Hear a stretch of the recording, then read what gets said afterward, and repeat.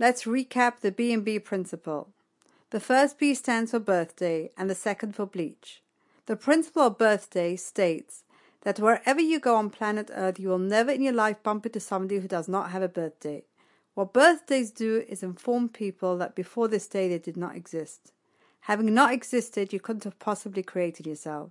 Having not created yourself, you couldn't have possibly know on your own what to do with a life you never created. Therefore, B. The second B stands for bleach and is representative of the principle that whatever existed before you arrived on planet Earth will not change its reality just to accommodate your needs, dreams, fantasies, wishes, thoughts, and hopes, like bleach. By the time you arrived on planet Earth, bleach was not a friendly drink. Therefore, even if you beg, plead, cajole, threaten, bribe, explain logically to the bleach that it's anyway wet in a bottle and you're on the point of dehydration, it will not become a friendly drink for you, for the simple reason that it is not motivated to accommodate your needs, dreams, fantasies, wishes, and hopes, since it does not need you, as evidenced by the fact that by the time you arrived on planet Earth it was here before you. It is therefore independent of you. It therefore will not accommodate you. If you want to remain safe from bleach, you are dependent on the people who were here before your birthday, who are in the know, who will share with you the rules of bleach so that you can accommodate those laws. So that all of life is a massive attempt to discover the rules of life from those in the know who were here before us so that we can accommodate those rules so that we remain safe and happy. Today's podcast, I entitled it Facing the Three on a Motorcycle Mentality. And it's making a point, according to the B&B principle, that our birthday has forced us to acknowledge our dependence upon truth. And that's really the topic of today's podcast.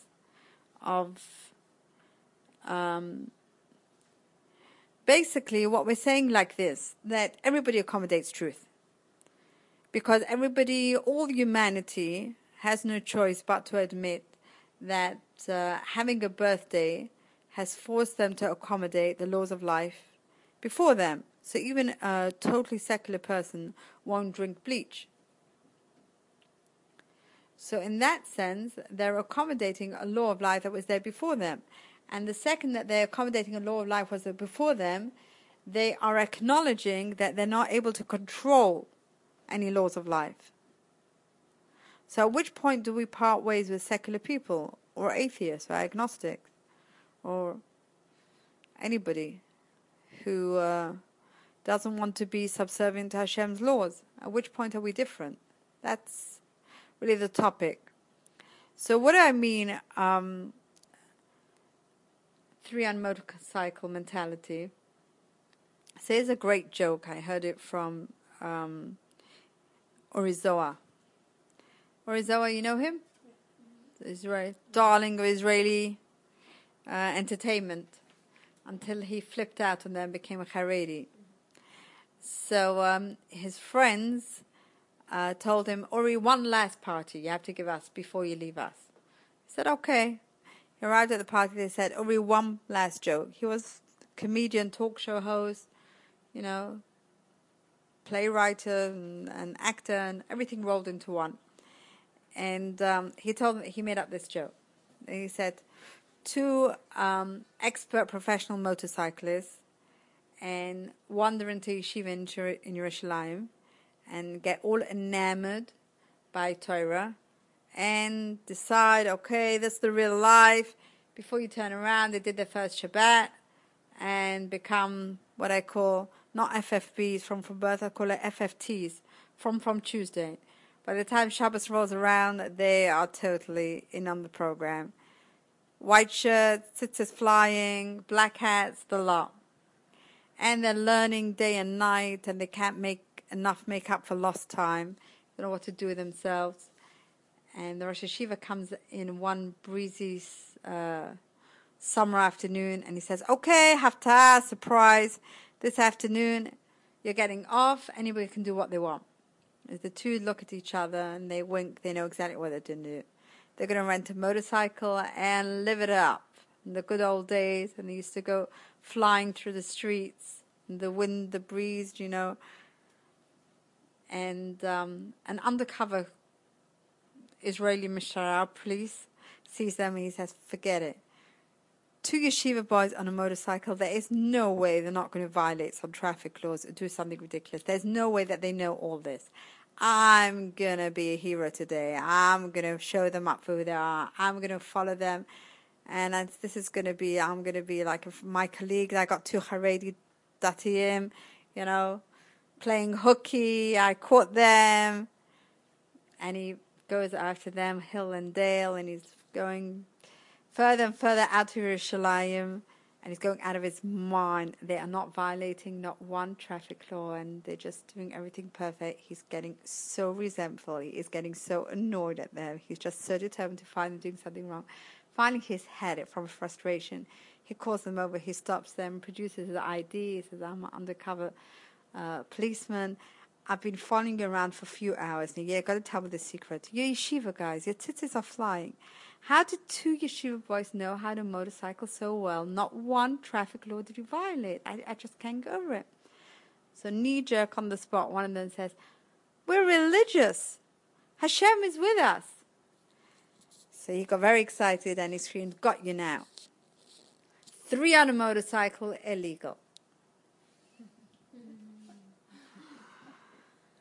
So that was the joke, parting joke that Orizawa made to his friend. So I analyzed this joke, and that's what I want to share with you today. And I said to myself, how was he able, knee-jerk reflex on automatic, to come up with such a joke? Because at that point in his life, Orizawa had already tasted the depth and the glory and the rich world of us Haredi Jews, from Orthodox Jews, the world really of monotheism, what Avraham Avinu taught us, which the basic concept is that Hashem is all over. He's all over. So what's really the fundamental difference between our Orthodox religious mindset and a secular mindset? It's really rooted in this. Because we don't have such a concept that Hashem is in Beis Medrash, Hashem is here and not there, He's in the shul and the house, at home I can do what I want. Or we don't have a concept that there is any place in the planet Earth where Hashem isn't. So I can do what I want. And a secular mindset, basically the point is, if they want to subscribe, it's working? Yeah. If they want to subscribe to some kind of religious experience, what it means to be secular is, let's say somebody who believes in God, but it's to somehow be able to create some kind of cognitive dissonance, some kind of God is in the temple, or God is in this place and He's not in that place, and it doesn't obligate me to bring God into every molecule of my life, and it's like I don't have to breathe the living God 24/7. I mean, not everything that I'm doing has to be a religious experience, or could be a religious experience. Being perfectly capable of dissecting and separating godliness and godly living, elevated living, uplifted living, responsible God consciousness living from other parts of life. That's really the life where we part ways with the rest of the world, really. Avraham Avinu taught us that since there's only one Hashem, He's by nature, so to speak, inseparable. And since we never created ourselves, since we come from Him, He's our source, and we don't have a way of separating ourselves from ourselves. We don't have a way of escaping from ourselves. Somebody once called me out that she's very depressed. She needs to go on vacation. I said, you're going to take yourself along? That's all there is to it. Somebody once called me out that she's a very depressed teenager. So she's thinking of committing suicide. I thought, I have no issue. But let's be practical. How's it going to help? You'll be left with the same yucky feeling without a body to escape into. How's that going to help? Nothing's changed. What's going to change? Your feelings, your emotions, your spirit, your mind That's part of who you are. I mean, nobody says, I'm thinking with my veins and arteries and protoplasm and cytoplasm. Nobody says, I love with my hands. I love with my veins. That's ridiculous. It's who you really are. Your thoughts and your feelings and your internal experience, your emotional experience. So whilst you're in a body, you can just always find some kind of escape. Some of them are not so advisable, but it's a temporary measure. You can always overeat, oversleep, overdrink. You can always do things. So till you get your act together, you can do something. At least you still got a body, till you get your act together. But once you do this, that's final. So told her, I don't see why it's practical, honestly speaking. You just take yourself along and same yucky feelings. And the worst part is you did it to yourself. You didn't even got a way to escape. So monotheism teaches that. That's what Avraham Avinu made as the founding principle. That's where we are his children. That since there's only one Hashem, there is no place where he isn't. Nothing can be separated from him because there's only one of him. That's the oneness of Hashem. So Uri Zohar was able to make that joke because he was familiar with the secular mindset, having been so many years part of it, that non-Haredi policemen can actually say 3 on a motorcycle illegal because he is capable of limiting Hashem kind of metaphorically to space. To a limited space, 3 on a motorcycle illegal, as if Hashem is a separate part. Hey, we're religious. Hashem is with us. Oh, with us? Oh, so you got another person with you. So what if that person isn't the same kind of person? So it's God. 3 on a motorcycle illegal. I think it's a very deep joke, honestly. If you can, I'm a Kenzo Gubshat in a joke. So really, that's the topic of this understanding, that our dependence, our understanding and our deep realization on depends on the truth, forces us as Jews, as children of Avraham, to search out the whole truth, the entire truth. I had a student once said to me, she used to argue with me. She was not raised religious at all, and she used to argue with me about things. I used to say, no, that conflicts with what it says in the Torah. I used to quote her the words in the Torah, but unfortunately she never ever read it. I said, did you ever read the 5 books of Moses? She says, no. I said, read the 5 books of Moses and then we can talk. At least we can dialogue. Nah, I haven't got time. I haven't got the patience. I said, well, this is a verse that says in the Torah. Okay. And she couldn't decide if she wants to be religious or not. One day, Monday morning, she comes in all excited. Rebbitzin, I read everything. I decided I don't want to be religious.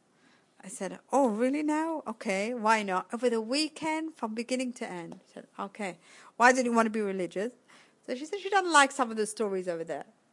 Which stories don't you like? Okay.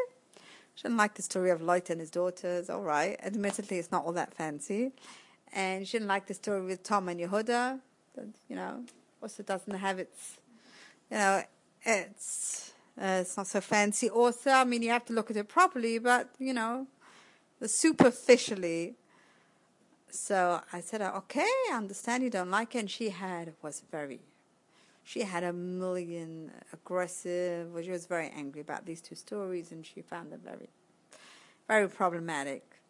So I said, listen, I have no issue if you don't like them, but the only thing is, I'm afraid to tell you, I feel very bad for you. You just now told me that from now on you're going to be religious.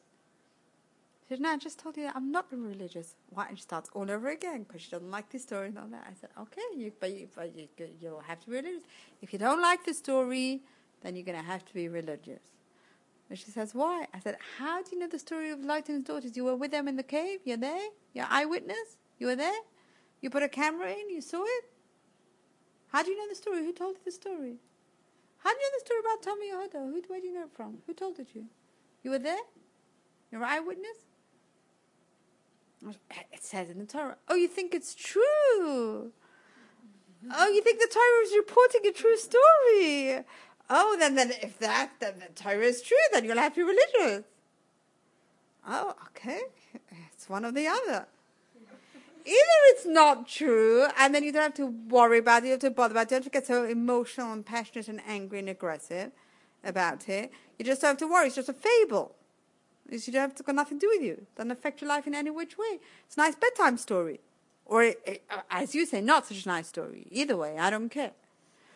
Or you're getting mad because you think it's true, so that the whole Torah is true. And that's really the whole thing.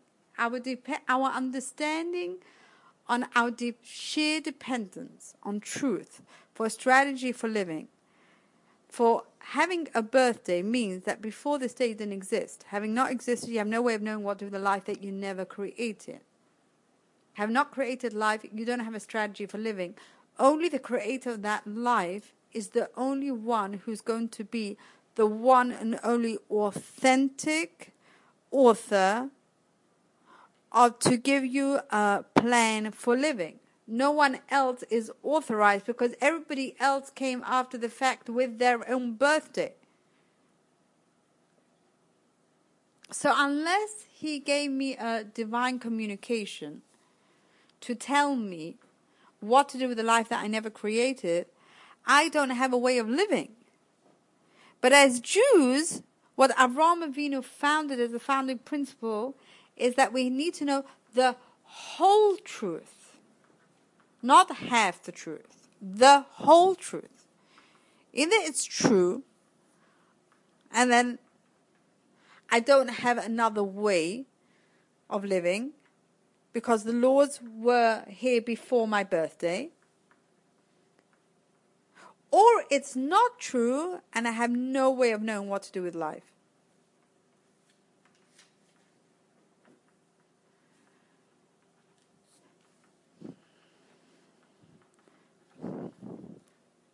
I'm reminded I once had a 10th grader in a certain school. I don't teach there anymore. The school doesn't exist anymore, actually. And we had gotten to these questions about Ma'amad Har-Sinai, Har-Sinai, how you prove it, stuff like that. So she said, I know it's true, but right now I don't care about the truth. I just want to have fun. So I said, okay, all right, let's talk about that. So I said, what would you like? So you'd like to apply for an exemption to suspend truth until you get your act together. She says, right. I said, how many years do you need? She says, probably about 6. Okay, so let's see if we got our facts straight. You need some kind of exemption from Hashem, from God, to exempt you from having to accommodate truth for the next 6 years. All right, so for the next 6 years, you're not accommodating any truths. No. Okay, so what would you like to do in your new state? Let's say I'd be authorized, hypothetically, to give you an exemption signed, duly signed and certified for the next 6 years. You're exempted from accommodating any religious truths. Okay, fine. What would you like to do the next 6 years? So I said, are you going to suspend all truth from your life in order to have the fun that you want? She said, yeah. I can't deal with truth now. I need to have fun now. She says, yes. I said, what are you going to do with your thing? So she said, I'm going on vacation to Hawaii with my friend. So I said, okay, how are you getting to Hawaii? She says, by plane. I said, where's the plane leaving from? She says, JFK. I said, what time's the plane leaving? She says, 3:30. I said, wow, you're accommodating a lot of truths over there.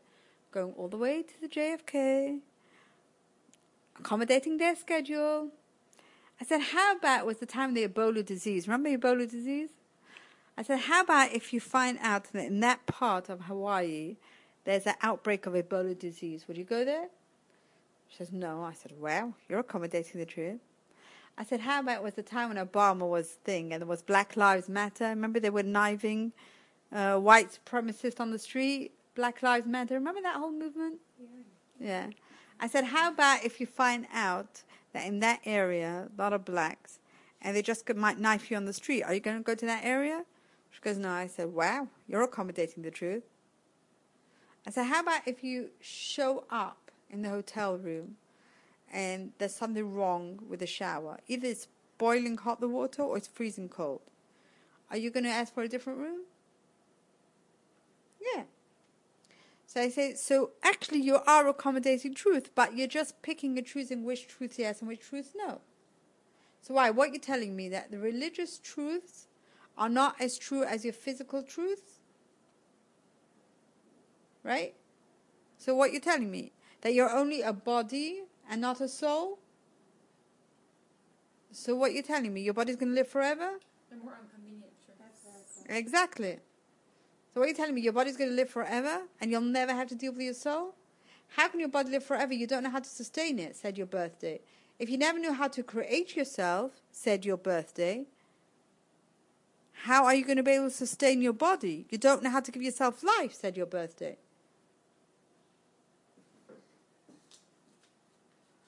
So there's no such thing as accommodating half-truths and being safe. Because you yourself told me that if something isn't safe, you accommodate the truth. So what are you telling me? Just because it's not spiritually safe, it's less dangerous? It's much more dangerous because the soul survives the body. The body doesn't survive the soul. Proof is everybody dies. So you're going to be left with a tortured, abused soul. Because you refuse to accommodate the whole truth.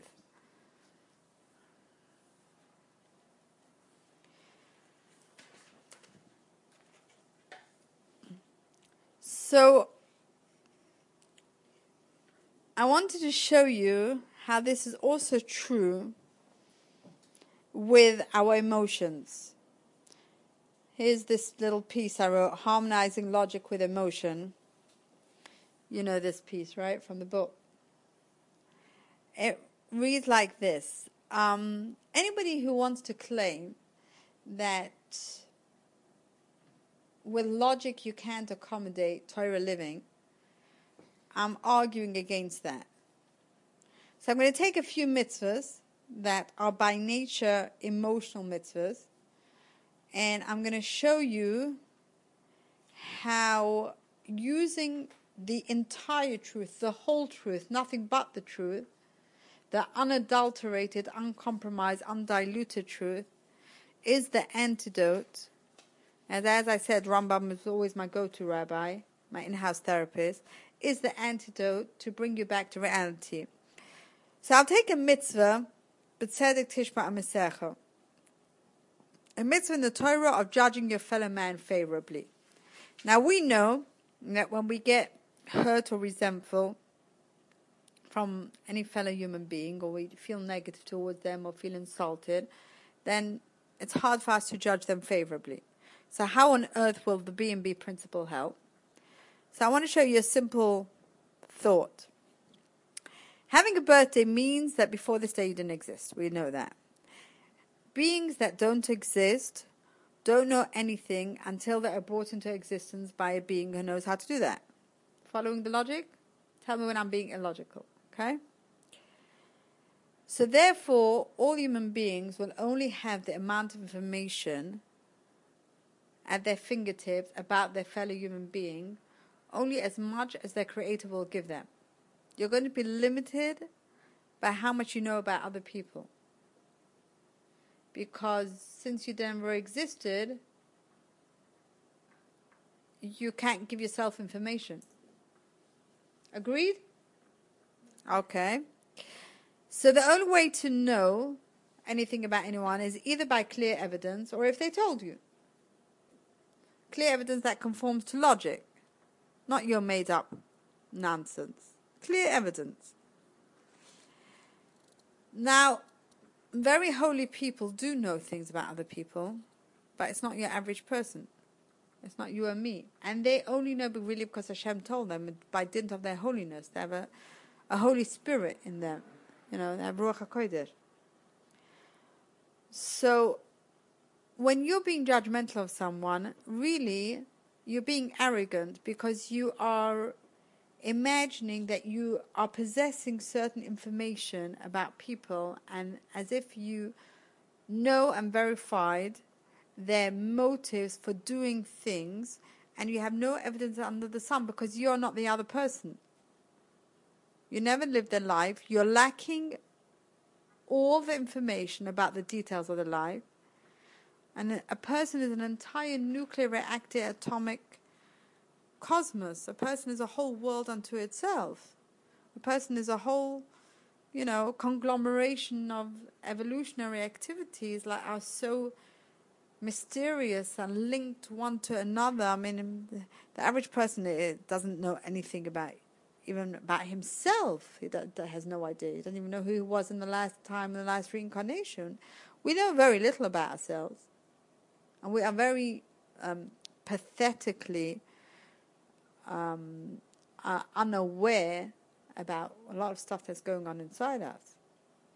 All kinds of things. So why would you think, you don't even know enough about yourself, why would you think you know anything about anybody else enough to be able to make a judgment on them? It's irrational, it's not rational. It violates logic. What makes you think that you know anything about anybody?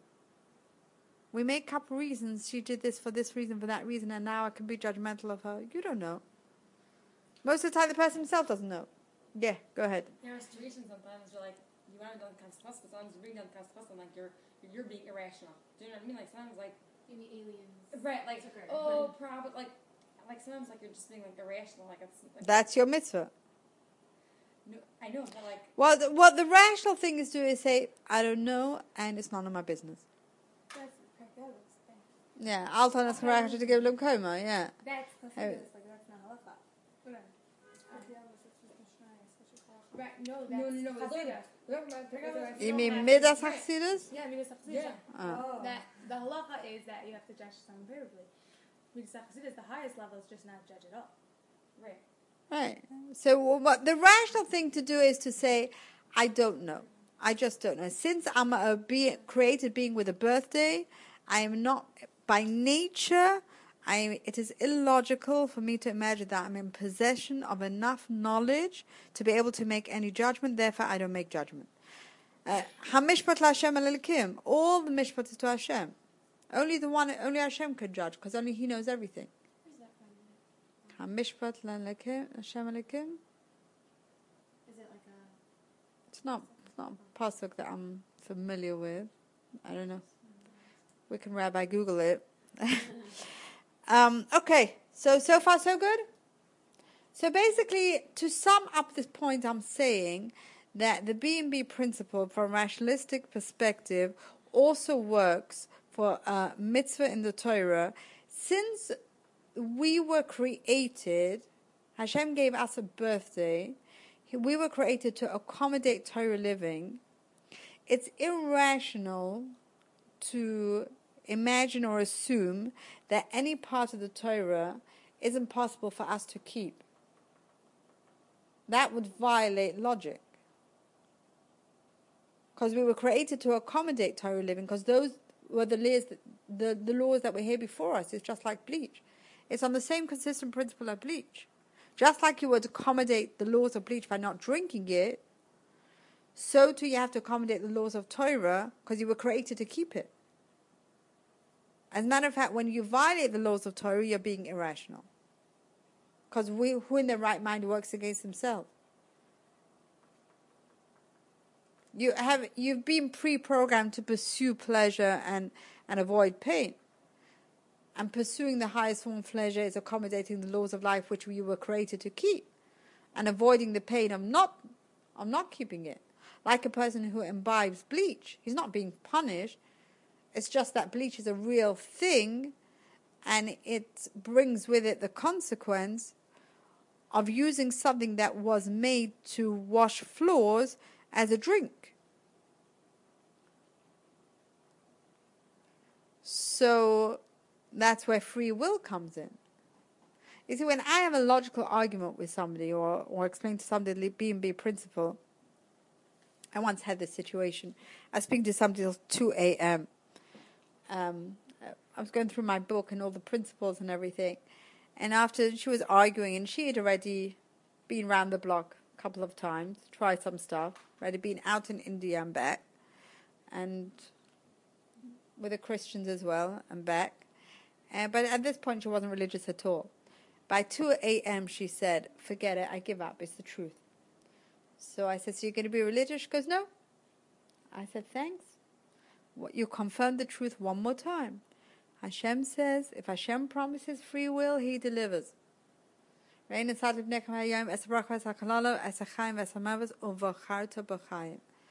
put in front of you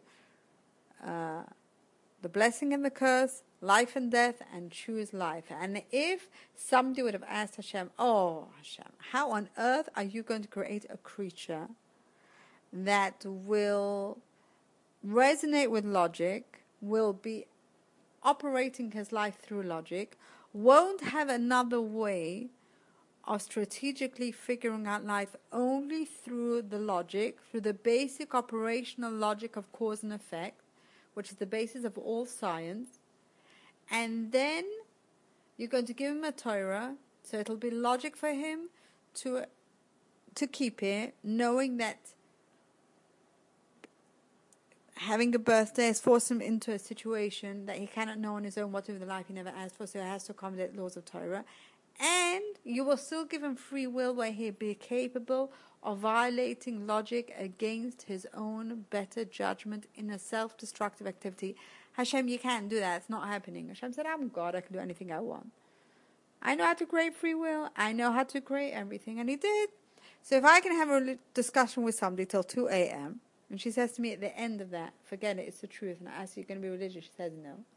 I say, thanks for confirming the truth one more time. Hashem promises that He gives you being free will. He delivers. How? He knows how to do that. He's God. He's not limited.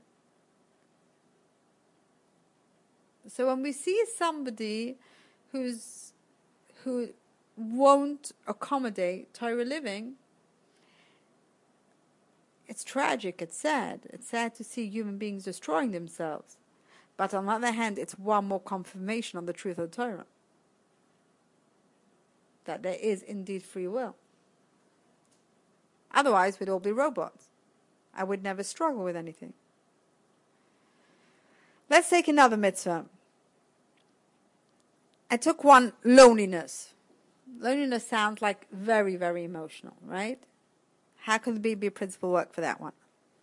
So here's my little scenario. Your birthday tells you that before this you didn't exist. And when you didn't exist, you didn't create yourself. So how did you get here? Well, your parents also have a birthday, so that for sure doesn't help.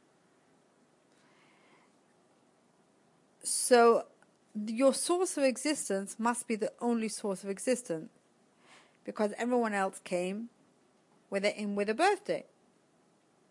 Whoever is here on planet Earth has a birthday. So there's only one source of existence. That's Hashem. And since you didn't create yourself, you're going to have to remain completely dependent on your source of existence, because things that never existed don't know how to sustain themselves. So you can never be separated from your own source of existence.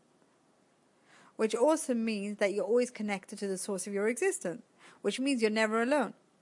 So you don't have to be lonely, because you're never alone, because you're always connected to the source of your existence, because you don't have to create yourself.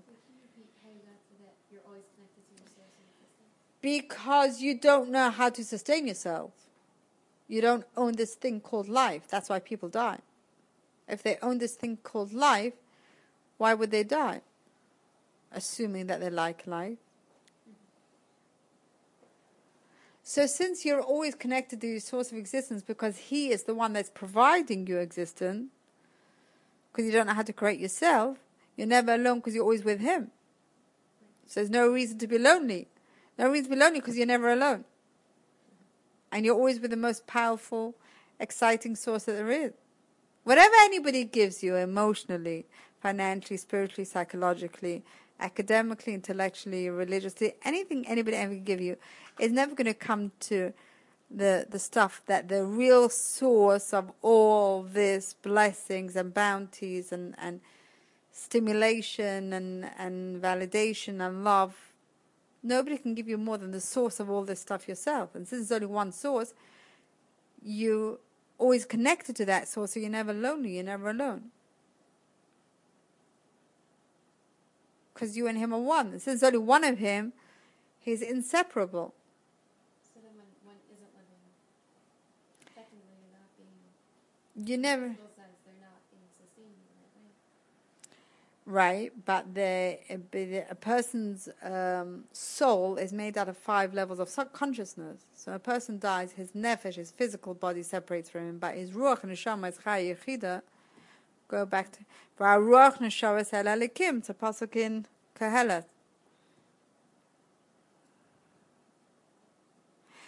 If there's no afterlife, everything's a waste of time.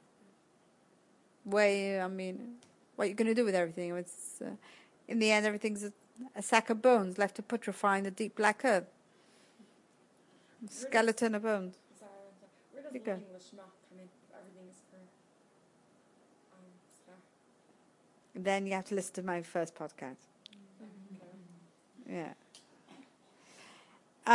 What about rejection? You want to do one more? Want to do rejection? Yes.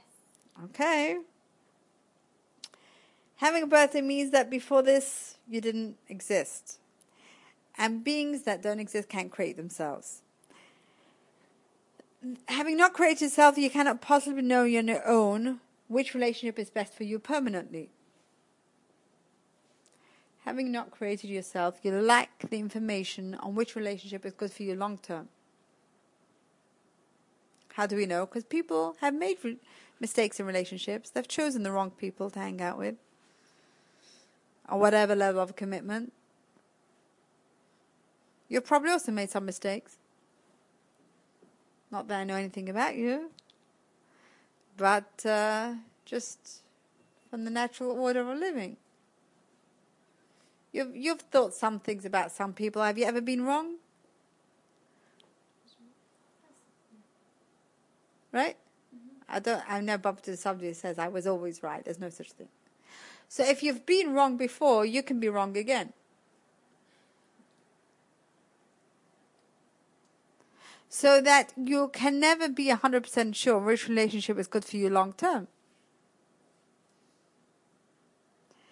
So that when somebody rejects you, you actually don't have any evidence that that's a relationship that you want long term. It's the opposite. So, It's more something. So exactly. You don't know if you want it. not a good relationship for long term. That's right. So that's how the B&B principle helps you get over the hurt of rejection. Because if Hashem caused that the person should reject you, since he knows better than me, and he's more invested in my happiness than I am in myself, because he's God. He's not limited, I'm limited. He's better than me. Chesed ke'el kol hayom. Ratza leheitev ki hu chavetz chesed hu. Also for the person that was part of the relationship with the other person. Exactly. So the idea of B&B can help you get over the pain of rejection because it can reorient you. That since I've never created myself, I have no way of knowing which relationship is best for me long term. So I actually lucked it out that the person rejected me. What about loving Hashem? Loving Hashem sounds like that's really all the emotional stuff. B&B can't help. So I have actually 2 ways of explaining this one. Birthday beings never loved anyone because beings that don't exist don't know how to love because they just don't exist. Birthday beings? Yeah. We are all birthday beings, in case you didn't notice. Yeah. So beings arrive to planet Earth and have no idea who to love because they never used to love anybody. Right, I'm here now. I have a whole choice of people what to fall in love with. So generally speaking, we fall in love with things that we perceive that give us the most pleasure or can give us the most love back. So we've got very many things to choose from. We can fall in love with food, entertainment, money, good times, or something more of a sophisticated nature. Family, relationships, values, intellectual pursuits, tzaddikim. Now the truth is that it only makes sense to love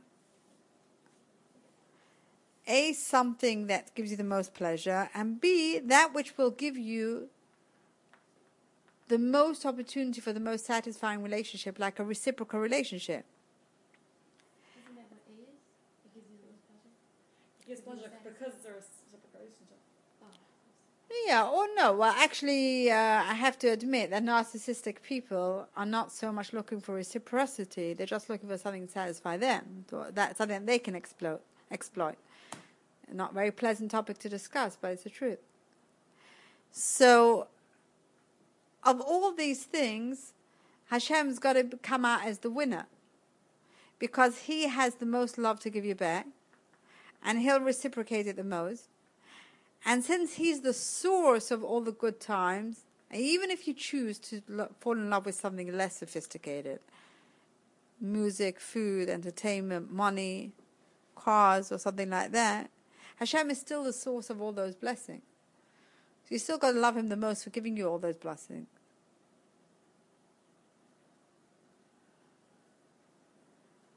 So you could, through all this unsophisticated stuff, also come to Avos Hashem by thanking him for all these blessings. We always learned that all these blessings are like short term. Like that's why, because it's like money, food, all those kinds of things are like short term. Unfortunately, money is short term. We wish it was long term. Wish it never ran out. Right. No, so like coming to love Hashem through things like a short term like that. Then let's say the money goes away, and all of a sudden you love Hashem anymore. What happens? Like it's all short term things, and it's not nothing like real, that like steady. It's not. Like, it's a mitzvah to thank Hashem for all the things, blessings He gives us. To love Hashem because of money, and then someone loses their money, then what happens? Then they're going to have to love Hashem for the fact that they lost the money, and they're now going to have a deeper relationship from a different angle. Whatever blessing, they're going to love Hashem for the fact that even if they lost their money, they still have eyes. That's because they love Hashem, not because of the money. If they're stuck on the money, then when the money's gone... And then that's true. Yeah. That's why I brought up the issue of narcissism. That if you perceive Hashem as your vending machine, your ATM machine, your cash machine, and that He owes you all this stuff, because you're in it for a narcissistic relationship, or what, and then when He doesn't deliver, you'll be angry at Him. So that's how some people respond. But if you love Him because you love Him, and you're so grateful because you're humble, and you don't think you deserve anything, you're so grateful for all His blessings. Then it's never the money. Then if you love Him for the relationship and for whatever situation He puts you in, but it has nothing to do with really money. Then it has to do with the situation that He thought was best for you. That's right. That's right. Right. Yeah. But it's part of Avos Hashem and Sha'ar B'china is to thank Hashem for notice all the blessings of life. But you're thinking anyway, with the money, without the money, with the food, without the food, it's all true. True, but the more blessings you have, the more obligated you become to thank Hashem and to get closer to Him through these blessings. It also puts an obligation on you. Yeah, so someone who has more blessings has to thank Hashem more. Yeah, of course, 1,000%, of course. Well, right, that's what I'm saying. What does that mean? The biggest blessing, I'll take, for someone who's poor is not to have money. So that's why, I'll take someone who's rich. Should you think Hashem more than someone who's poor? But then it says no. It's not like a. Right, yeah. Sorry. No. Finish what you're saying. No, it sounds like then you're thanking Hashem based on blessings. You're not supposed to do it based on what Hashem gives you. It's the relationship, no? Right. That's what I was trying to ask. Right. That's it. Right. Yeah. When you thank Hashem, that's how you form a relationship. It's the nature of the relationship. Right, but if that's the nature, then I'm saying when there's no money, then that's also the nature of the relationship. Right, but through thanking Him, you learn to love Him more because you notice Him more. You're in a more deeper relationship, and it brings you but then it comes to... down to, again, that has nothing to do with money, food, relationships, smartness. Because tomorrow, someone Hashem can have a brain damage. They can't be smart anymore.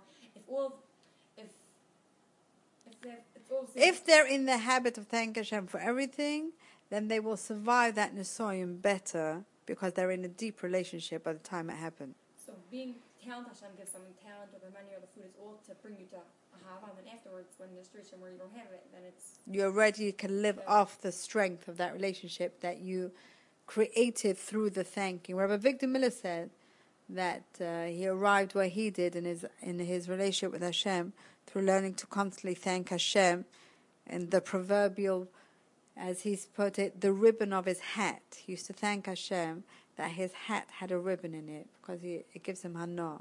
And so if you learn to thank Hashem for every single detail, that's how he built his relationship with Hashem, ribbon by ribbon, step by step. And he reached such greatness, he said. He discovered a big secret in the Avos Hashem.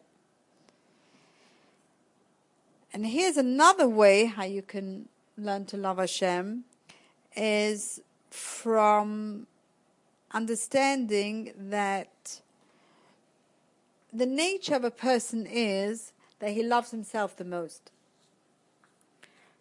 The Gemara says, Adam korov eitzel atzmai. A person is closest to himself. And a person by nature loves his family and the people closest to him. And Hashem calls himself that he's related to us. Haloihu avicha kenecha, it's a pasuk of Dvarim. Hashem says, isn't he your father? And he calls himself that he's Am Kroivel Hashem. He's related to us. And since Hashem implanted in us a nature that we're more forgiving and unconditionally loving to our relatives, you're not getting a closer relative than Hashem himself. So it's like saying, when you say I love Hashem, it's like saying I love myself. That's okay. You're used to that. Even if you think you don't love yourself, that also comes from self-love. I'm not saying it's in the most healthy form, but so it's easy to love Hashem. From these kind of things, it's easy to learn to love Hashem. I want to share with you some stories, just to finish up the topic of how Am Yisrael, the Jewish nation, total adherence to the truth, because we embrace truth globally, totally, uncompromisingly, undiluted, unadulterated, and will take nothing but the truth. That's what always kept us strong, that we were so determined to, as Orthodox people, to find out what does Hashem want from us now. That's really what's kept the spiritual stamina of Am Yisrael is really rooted in this concept. Can I just ask, what does Yeah, go ahead. embrace the full truth? Does that mean like learning every single detail of Torah? It means anything that you know that this is the best you can do for Hashem, for yourself, for the Jewish nation, you create in yourself a connection with it. That's a great question. What it boils down to is like this. If something exists and you don't know about it, does it still exist? Yeah. If something exists and you know about it, does it mean that you have a personal relationship with it? No.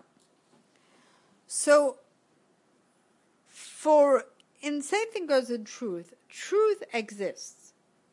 Every part of truth exists. Whatever exists existentially. It's just true, right? But there are many truths that you don't know. And still, also, there are many truths that you don't feel connected to. So you will admit that it's true because it has valid sources, but you just don't feel a connection to it. So if a truth exists and you don't feel connected to it, can you love it? No. So if a truth exists and you don't feel connected to it and you can't love it, are you motivated to embrace it as part of life and accommodate the truth? No.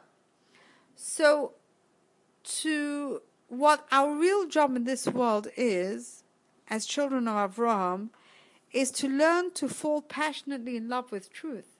If you think about it, really what we're out for is creating a passionate relationship to truth. That's really what we're here for. That's really what our job in the planet Earth is. B&B principle states that your strategic dependence on living life safely creates a situation where you're spending life trying to discover the truth so that you can accommodate it. But one of those truths that you need to accommodate is that you need to fall in love with truth. Hashem is Oyev Tzadikim, you have to be Oyev Tzadikim. Hashem is Oyev Amma Yisrael, you have to be Oyev Amma Yisrael. Hashem loves righteous people, Hashem loves good people, Hashem loves the Jewish nation. You have to somehow develop and cultivate a passionate, unconditional love for righteous people who represent Hashem or Hashem's mouthpiece, and for fellow Jews who are loyal like you. So that we're here in this world, really, to embrace truth means to develop in whatever way you can, either by thanking Hashem a lot, that causes you to have a strong personal relationship with the personal truth that Hashem has indeed blessed you, by anything. I mean, you have to find a strategy that works for you. We have to go globe-trotting, trying to figure out a way that turns us on. Yeah. You know the experiment you put mice and they free ran? Yeah. I feel like that's what we're thought of it like. We're like little puppets that are just figuring things out. We're not like. Right. That's true. Is that? That's valid. Yeah, sure. Why not? That's okay. Yeah. Sorry, this question is like bugging me. Yeah, go ahead. What does it have to do with what? This have to do with us. It's just graphics. Has no connection. Well, yeah, I mean, the concept is harmonizing logic with emotion. That's a heart. No, that's not. That's just graphics. No. Yeah. Here's a fascinating story I need to share with you. I fell in love with this story. Talk about developing a passionate connection. The story happened to Rav Elia Chaim Meisel's Lodgerov. Maybe that's why I fell in love with it, because I read a lot about him. And in the town where he lived, in Lodz, in Poland, so there was a Moiser. The classic Moiser is an informer, is a disloyal Jew who would inform on his fellow Jewish authorities just to get them in trouble, just to curry favor with them. And he would always make trouble for fellow Jews, and he was terrible. And everybody was terrified of him, and he was the classic, despot and demon that everybody was afraid of, and he would always manipulate everybody to do what he wanted. Everyone was so intimidated of him. One day he felt he was dying, and his best friends were all the non-Jews who would just make trouble for, jail them up and anything that anyone he didn't like, he had to pick on them, he would just get them jailed up and in trouble. So he felt he was dying, so he called for the Chevra Kadisha, and he said that his last will and testament, his demand, that he should be buried upside down. And they tried to convince him, but they saw there's no one to talk to, so they just left without giving him a commitment, and that was that. Of course, they buried him the normal way, and they went to ask the lodger of Elia Chaim Meisel. They tell him this story, and he said, of course, no, that's ridiculous. It's against halacha, and we don't honor the wishes of a dying person, that if it's going to hurt his soul in the next world. You mustn't do that. You mustn't put a fellow Jew in torture. So they just buried him the normal way. After a few days, the Polish authorities came and demanded of the Chevra Kadisha they have to open the coffin, the grave, yeah. And they said, no, we can't do that. They wouldn't hear of anything. And the police forced him to open it. Okay. They had no choice. They peered inside. And after they were satisfied, they went away. And the Chevra Kadisha ran after them and asked them, excuse me, do you mind, curious, what we're looking for? So in very angry, he glared at the Chevra Kadisha and he said, because we received a letter from our friend that he knows that you hate him so much that you're going to deliberately bury him upside down, which is against Jewish law, and then we would have jailed you all up. So here's a simple story of why strict adherence to halacha.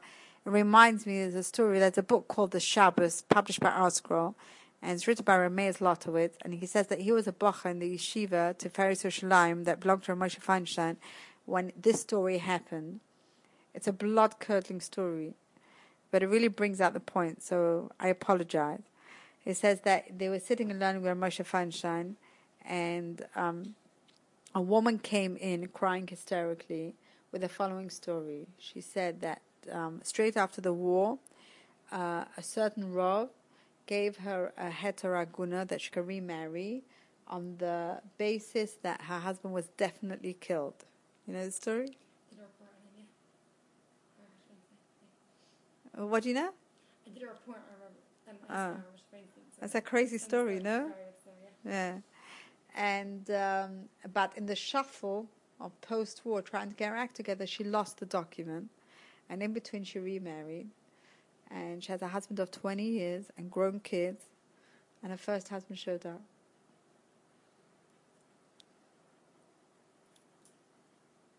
He said, "You read it from the book directly?" He said, "Everybody's." It's like, imagine sitting there and hearing this story. I mean, I wouldn't like to be in that room. Probably breathing stuff. Moshe Feinstein asked this woman very gently and kindly, she could please repeat the story with every detail. He listened and listened, and he closed his eyes and he concentrated very, very heavily, listened to every single word, and the woman repeated it. And then he was deep, deep, deep in thought, and everybody was like, can imagine the atmosphere was heavy. It's like feeling bad for her because she keeps having to repeat it, and like she's crying and like just like listening. He was listening, and when he was done, he asked her again to repeat it, and again. Finally, he said, when he asked her, at one point he asked her to repeat it, she threw herself on the floor, and she, in uncontrollable sobs and hysterics, she admitted that she never got a heter from this Rav who she quoted, who's no longer alive, but she passing herself because there wasn't one surviving member from that transport of Jews who were brought on that day and all murdered and slaughtered on the same day. So she passing herself that she can definitely remarry because he's definitely gone. I know what he did. The woman finds herself with two husbands. I have no idea what he did, but it doesn't say there anything. But never mind the grown children. But what Moshe Feinstein said, I think, is very poignant. He said, "I knew." He said, "I knew this Rav who you quoted that he gave you a heter. I knew him before the war. I was at that time a young man. And I don't come to his toenails in Torah, in Yerushalayim, in Halacha. He was a giant. After the war, I personally was matter hundreds and hundreds of agunas that can remarry. And it never ever happened to me that somebody's first husband showed up. And I said to myself, if it never happened to me, and I'm nothing compared to this person, Hashem is not going to be machshel, this Rav, who I knew before the war, that it should happen to him. There's no way." And I think it just sums the whole thing up.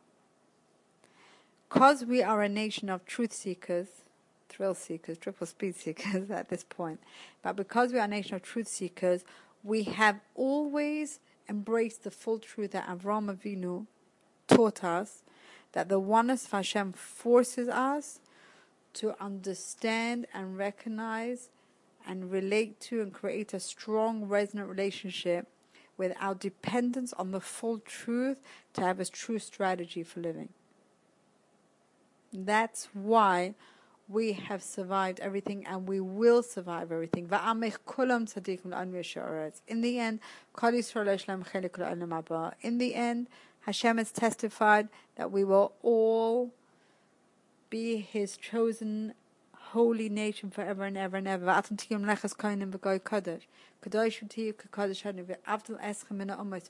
and ever and ever, we will remain the chosen holy nation by dint of the fact that we will accept nothing but the truth.